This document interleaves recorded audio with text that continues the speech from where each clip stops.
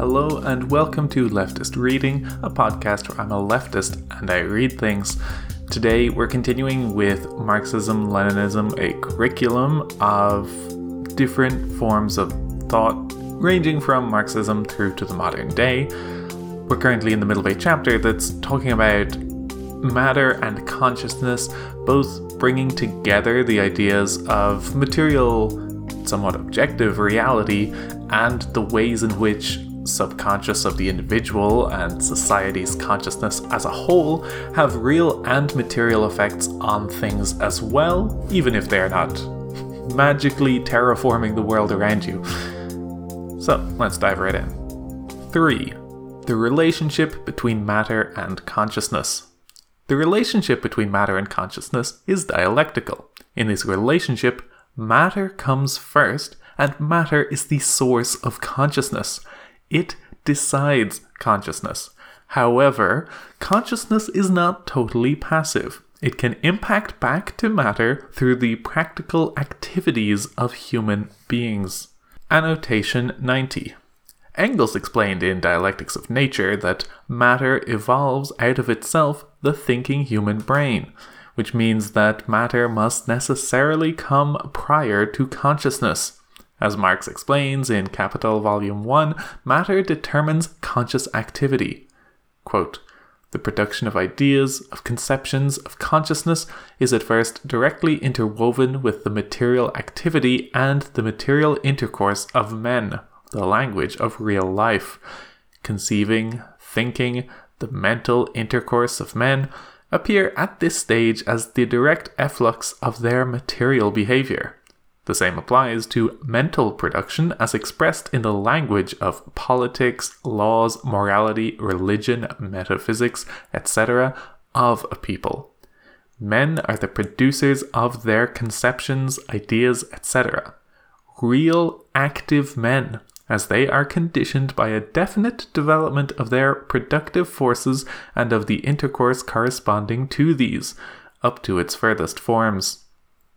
Consciousness can never be anything else than conscious existence, and the existence of men is their actual life process. If in all ideology, men and their circumstances appear upside down as in a camera obscura, this phenomenon arises just as much from their historical life process as the inversion of objects on the retina does from their physical life process." End quote. However, it's important to remember that the relationship between matter and consciousness is dialectical, and that conscious activity, through the combination of willpower and labor, can also impact the material world. Social change arises through the combined willpower of many human beings.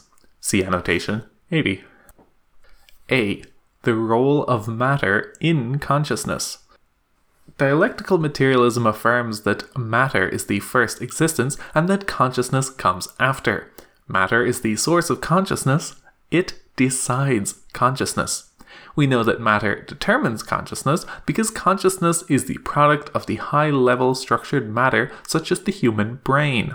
Consciousness itself can only exist after the development of the material structure of the human brain.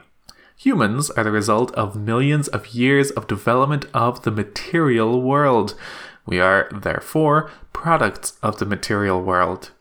This conclusion has been firmly established through the development of natural science, which has given us great insight into the long history of the Earth and of the evolution of living organisms, including human beings. All of this scientific evidence stands as the basis for the viewpoint matter comes first. Consciousness comes after. See annotation 114. We have already discussed the factors which constitute the natural and social sources of human consciousness. Human brains, impact of the material world on human brains that cause reflections, labor, language. See annotation 72 and 73. All of these factors also assert that matter is the origin of consciousness. Annotation 91. Figure 1. Material basis of consciousness.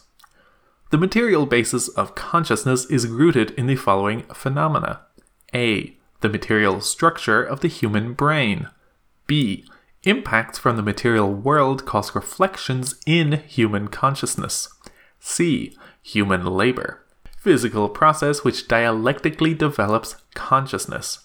D. Human speech. Physical process which dialectically develops consciousness. E. Evolution of human brains and consciousness through material processes of the material world. For more information, see Nature and Structure of Consciousness. Consciousness is composed of reflections and subjective images of the material world. Therefore, the content of consciousness is decided by matter. See annotation 68. The development of consciousness is determined by natural laws and by social laws. Footnote 18. As well as the material environment which we inhabit. All of these factors which determine consciousness are material in nature. Therefore, matter determines not only the content but also the development of consciousness. B. The role of consciousness in matter. In relation to matter, consciousness can impact matter through human activities. When we discuss consciousness, we are discussing human consciousness. So when we talk about the role of consciousness, we are talking about the role of human beings. Consciousness, in and of itself, cannot directly change anything in reality. In order to change reality, humans have to implement material activities. However, consciousness controls every human activity. So even though consciousness does not directly create or change the material world, it equips humans with knowledge about objective reality. And based on that foundation of knowledge, humans are able to identify goals, set directions, develop plans, and select methods, solutions, tools, and means to achieve our goals. So, consciousness manifests its ability to impact matter through human activities. The impact of consciousness on matter can have positive or negative results. Annotation 92. Positive and negative in this context are subjective and relative terms which simply denote moving towards a goal and moving away from a goal, based on a specific perspective. From the perspective of revolutionary communism, positive can be taken as moving towards the end goal of the liberation of the working class from capitalist oppression and the construction of a stateless, classless society. Likewise, negative can be taken as moving away from that goal. See annotation 114. Humans have the ability to overcome all challenges in the process of achieving our goals and improving our world, so long as our conscious activities meet the following criteria. We must perceive reality accurately. We must properly apply scientific knowledge, revolutionary sentiments, and directed willpower. We must avoid contradicting objective laws of nature and society. Successfully achieving our goals and improving the world in this manner constitutes the positive outcome of human consciousness. On the contrary, if human consciousness wrongly reflects objective reality, nature, and laws, then right from the beginning, our actions will have negative results which will do harm to ourselves and our society. Therefore, by directing the activities of humans, consciousness can determine whether the results of human activities are beneficial or harmful. Our consciousness thus determines whether our activities will succeed or fail, and whether our efforts will be effective or ineffective. By studying the matter, origin, and nature of consciousness, as well as the relationships between matter and consciousness, we can see that matter is the source of consciousness. Footnote 19. Matter determines the content and creative capacity of consciousness. Footnote 20. Matter is the prerequisite to form consciousness. Footnote 21. Consciousness only has the ability to impact matter, and the impact is indirect because it has to be done through human material activities within material reality. Footnote 22. Figure 2. Matter determines consciousness, while consciousness impacts matter indirectly through human activity. The strength with which consciousness can impact the material world depends on the accuracy of reflection of the material world in consciousness, footnote 23, strength of willpower which transmits consciousness to human activity, footnote 24, the degree of organization of social activity, footnote 25, material conditions in which human activity occurs, footnote 26. Annotation 93. The importance of organization in determining the outcomes of human social activity is one of the most important concepts of Marxism-Leninism and is discussed frequently by Marx, Engels, Lenin, and nearly every other important communist revolutionary in history. Marx explains the connections between social organization and conscious human activity in Capital Volume 1. See annotation 80. Meaning of the methodology. Dialectical materialism builds the most basic and common methodological, footnote 27, principles for human cognitive and practical activities on the following bases. The viewpoint of the material nature of the world, matter comes first, consciousness comes after, the dynamic and creative nature of consciousness, footnote 28, the dialectical relationship between matter and consciousness, footnote 29. All cognitive and practical activities of humans originate from material reality and must observe objective natural and social laws. However, our activities are capable of impacting the material world through dynamic and creative conscious activity. See the relationship between matter and consciousness. Annotation 94. The above paragraph summarizes an important methodological concept which is critical for understanding the philosophical framework of dialectical materialism. Dialectical materialism, as a philosophy, synthesizes earlier materialist and idealist positions by recognizing the fact that the material determines consciousness, while consciousness can impact the material world through willful activity. From this philosophical basis, the methodology of materialist dialectics has been developed to provide a deeper understanding of dialectical development, which is rooted in contradiction and negation within and between subjects. Materialist dialectics is the subject of Chapter 2. According to this methodological principle, i.e., the principle of the dialectic relationship between matter and consciousness, if we hope to succeed in accomplishing our goals in the material world, then we must simultaneously meet two criteria. 1. We must ensure that our knowledge reflects the objective material world as much as possible, respecting the objective natural and social laws of the material world. We must simultaneously recognize the dynamic and creative nature of our conscious activity. When we say that human activities originate from material reality and must observe objective natural and social laws, we mean that human knowledge must originate from the material world. This means that if we hope to be successful in our activities, we should respect the natural and social laws of the material world. This means that in our human perception and activities, we must determine goals and set strategies, policies, and plans which are rooted firmly in objective material reality. Humans have to take objective material reality as the foundation of our activities and plans, and all of our activities must be carried out in the material world. Humans have to examine and understand our material conditions and transform them in ways that will help us accomplish our goals. When we talk about impacting the material world through dynamic and creative conscious activity, we mean we must recognize the positive, dynamic, and creative roles of consciousness. We must recognize that the role human consciousness plays in dynamically and creatively manifesting our will in the material world through labor. Impacting the material world through conscious activity at a revolutionary scale requires humans to respect and understand the role of scientific knowledge, to study laboriously to master such knowledge, and then to propagate such knowledge so to the masses to develop public knowledge and belief as to guide the people's action.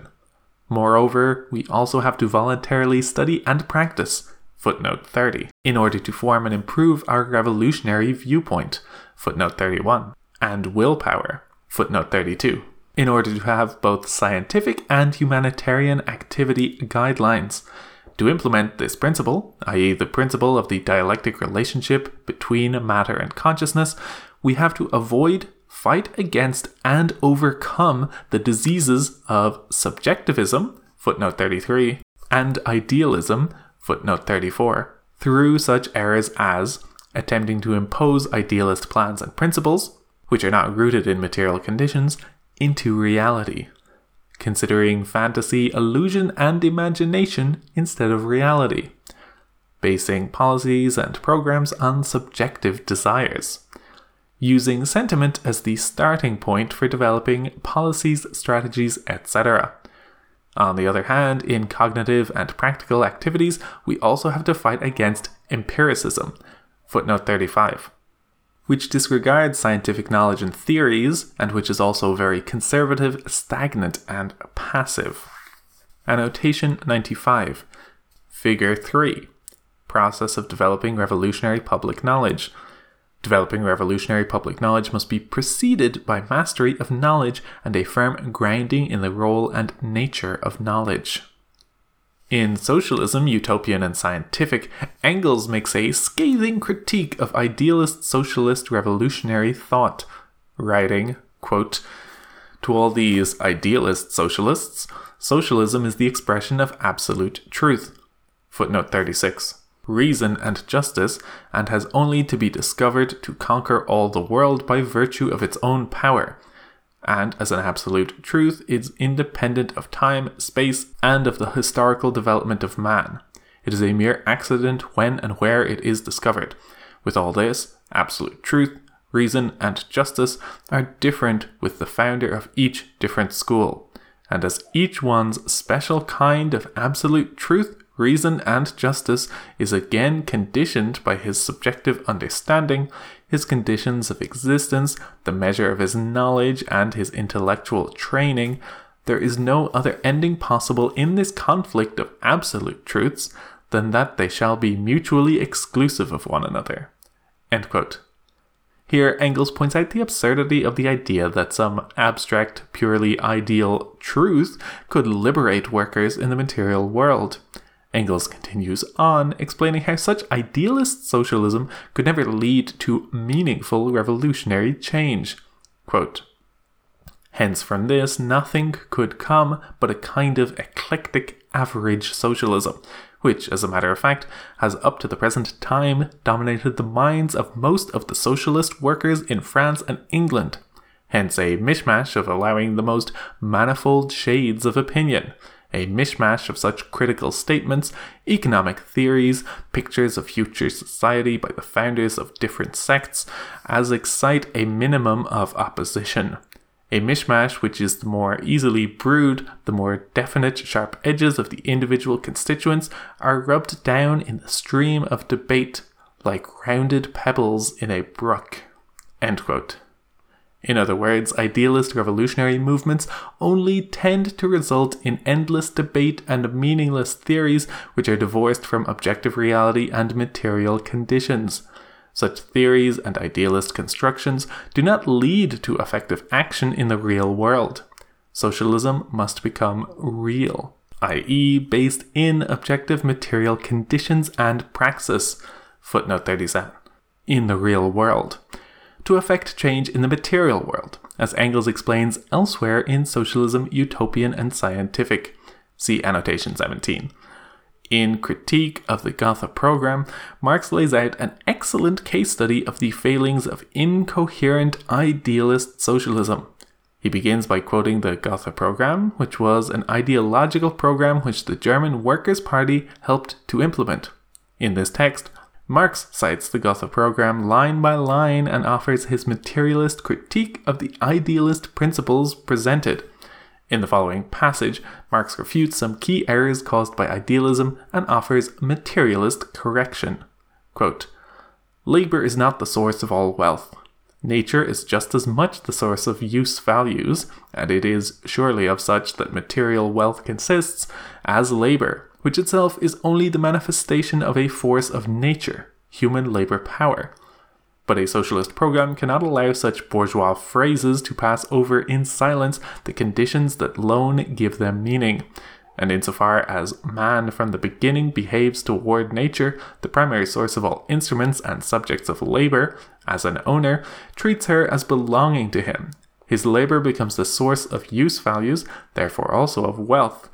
The bourgeois have very good grounds for falsely ascribing supernatural creative power to labor, since precisely from the fact that labor depends on nature, it follows that the man who possesses no other property than his labor power must, in all conditions of society and culture, be the slave of other men who have made themselves the owner of the material conditions of labor. He can only work with their permission, hence live only with their permission." End quote. Here, Marx points out the importance of having a firm understanding of the material reality of labor and its relation to the material natural world. Marx points out that the idea that labor alone is the source of all wealth is an idealist notion of the bourgeoisie, a false consciousness. See annotation 235, which prevents proper material analysis and props up the capitalist viewpoint. A failure to grasp the truth of the material basis of reality weakens the socialist position, and any movement built on such weak idealist foundations will lead to failure in trying to bring about revolutionary change. We have already discussed the shortcomings of empiricism in annotation 10, but it might be helpful to see another case study, this time from Engels, pointing out the flaws of empiricist analysis in his text Anti-Dühring. Engels begins by quoting the empiricist Eugen Dühring, who wrote, quote, "Philosophy is the development of the highest form of consciousness of the world and of life, and in a wider sense embraces the principles of all knowledge and volition. Wherever a series of cognitions or stimuli, or a group of forms of being come to be examined by human consciousness, the principles underlying these manifestations of necessity become an object of philosophy. These principles are the simple, or until now assumed to be simple, constituents of manifold knowledge and volition. Like the chemical composition of bodies, the general constitution of things can be reduced to basic forms and basic elements. These ultimate constituents, or principles, once they have been discovered, are valid not only for what is immediately known and accessible, but also for the world which is unknown and inaccessible to us. Philosophical principles consequently provide the final supplement required by these sciences in order to become a uniform system by which nature and human life can be explained. Apart from the fundamental forms of all existence, philosophy has only two specific subjects of investigation: nature and the world of man. Accordingly, our material arranges itself quite naturally into three groups, namely, the general scheme of the universe, the science of the principles of nature, and finally the science of mankind. This succession at the same time contains an inner logical sequence, for the formal principles which are valid for all being take precedence, and the realms of the objects to which they are to be applied then follow in the degree of their subordination." End quote. Engels then proceeds to critique this empiricist worldview, showing that it does not properly reflect the material world and amounts to idealism in its own right. Quote, "What Dühring is dealing with are therefore principles, formal tenets derived from thought and not from the external world, which are to be applied to nature and the realm of man, and to which therefore nature and man have to conform. But whence does thought obtain these principles? From itself? No, for Herr Dühring himself says, the realm of pure thought is limited to logical schemata and mathematical forms. The latter, moreover, as we shall see, is wrong. Logical schemata can only relate to forms of thought, but what we are dealing with here is solely forms of being, of the external world, and these forms can never be created and derived by thought out of itself, but only from the external world. But with this, the whole relationship is inverted. The principles are not the starting point of the investigation, but its final result. They are not applied to nature and human history, but abstracted from them. It is not nature and the realm of man which conforms to these principles, but the principles are only valid insofar as they are in conformity with nature and history. That is the only materialist conception of the matter, and Herdering's contrary conception is idealistic, makes things stand completely on their heads, and fashions the real world out of ideas, out of schemata, schemes, or categories existing somewhere before the world, from eternity, just like a Hegel. End quote. Lenin also heavily criticized empiricism in his work Materialism and Empirio-Criticism, which we discuss at length in Annotation 32. And that is going to do it for our reading this week. And that is the end of chapter 1 of 3 in this book. They're quite chunky chapters that just have lots of subdivisions within them. This was a really interesting one overall to me because the phrase materialist dialectics is a phrase that is used a lot, that clearly is meaningful, but unpacking literally the fact that materialism exists in opposition to an idealism that is entirely divorced from reality, at least when it is in its worst indulgences, doesn't care about the actual material conditions of things, makes a lot of sense to understand the ways in which communism as a school of thought is rooted in literal, objective, and material things you can do. People do not have food. You can give those people food and they will have it, and they will have a better life. You can take that food pretty easily from people who do not need that food. Meanwhile, an idealist thought might be lost in notions of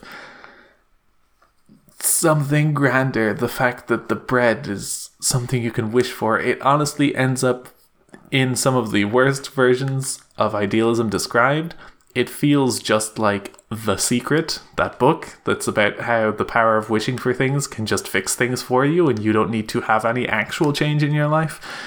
And I don't think that's a flippant comparison, because I think in essence it is the same thing of it is people who are in a position of privilege who have access to things unable to reconcile the notion that other people live differently, or more cynically are well aware of this distinction but know that they can sell this philosophy to people. And people who lack the means to actually materially improve their situation will be pacified slightly by the idea that there is something within their grasp that doesn't require change, but it's not doing anything for them. At the end of the day, you need the food. The food is there or the food is not. And in the absence of that food, someone's got to do something. But separate to that, I do enjoy the layering of this, where consciousness as a whole is still a real thing that is derived from material. Literally, the human brain is a material object that produces consciousness. So likewise, stimuli of real physical objects are developing that consciousness. There are real things undergirding thoughts that are abstract and not material in the same way, but that the interplay is very real, and that, to make this point again, people who believe in idealism because they are trapped believe in that idealism for real and specific reasons. They're not simply ignorantly refusing the ideas of communism, say. That there are reasons people believe in the things they believe in, even if those reasons are not objective truths all of the time, but may be derived from objective situations. This was very interesting.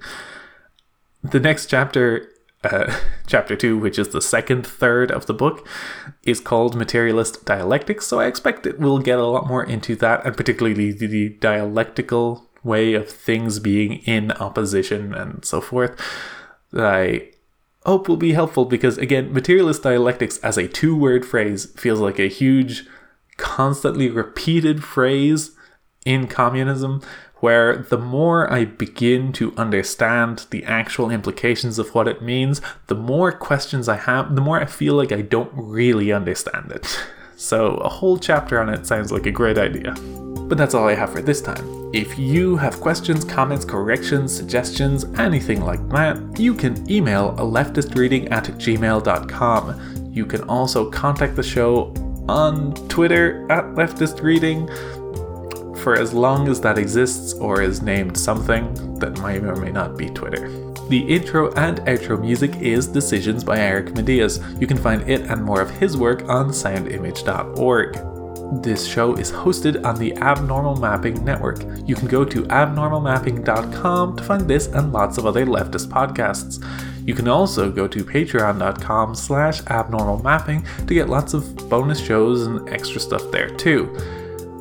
They are also slightly changing up things at the moment because of solidarity with the SAG-AFTRA strike. Certain movie-focused shows are going to be replaced by something else different. I'm curious to see what happens there, so it could be a good time to hop in and see what fun new projects they're going to do for an indefinite amount of time while the strike continues. That is all for this week. Thank you for listening, and keep reading.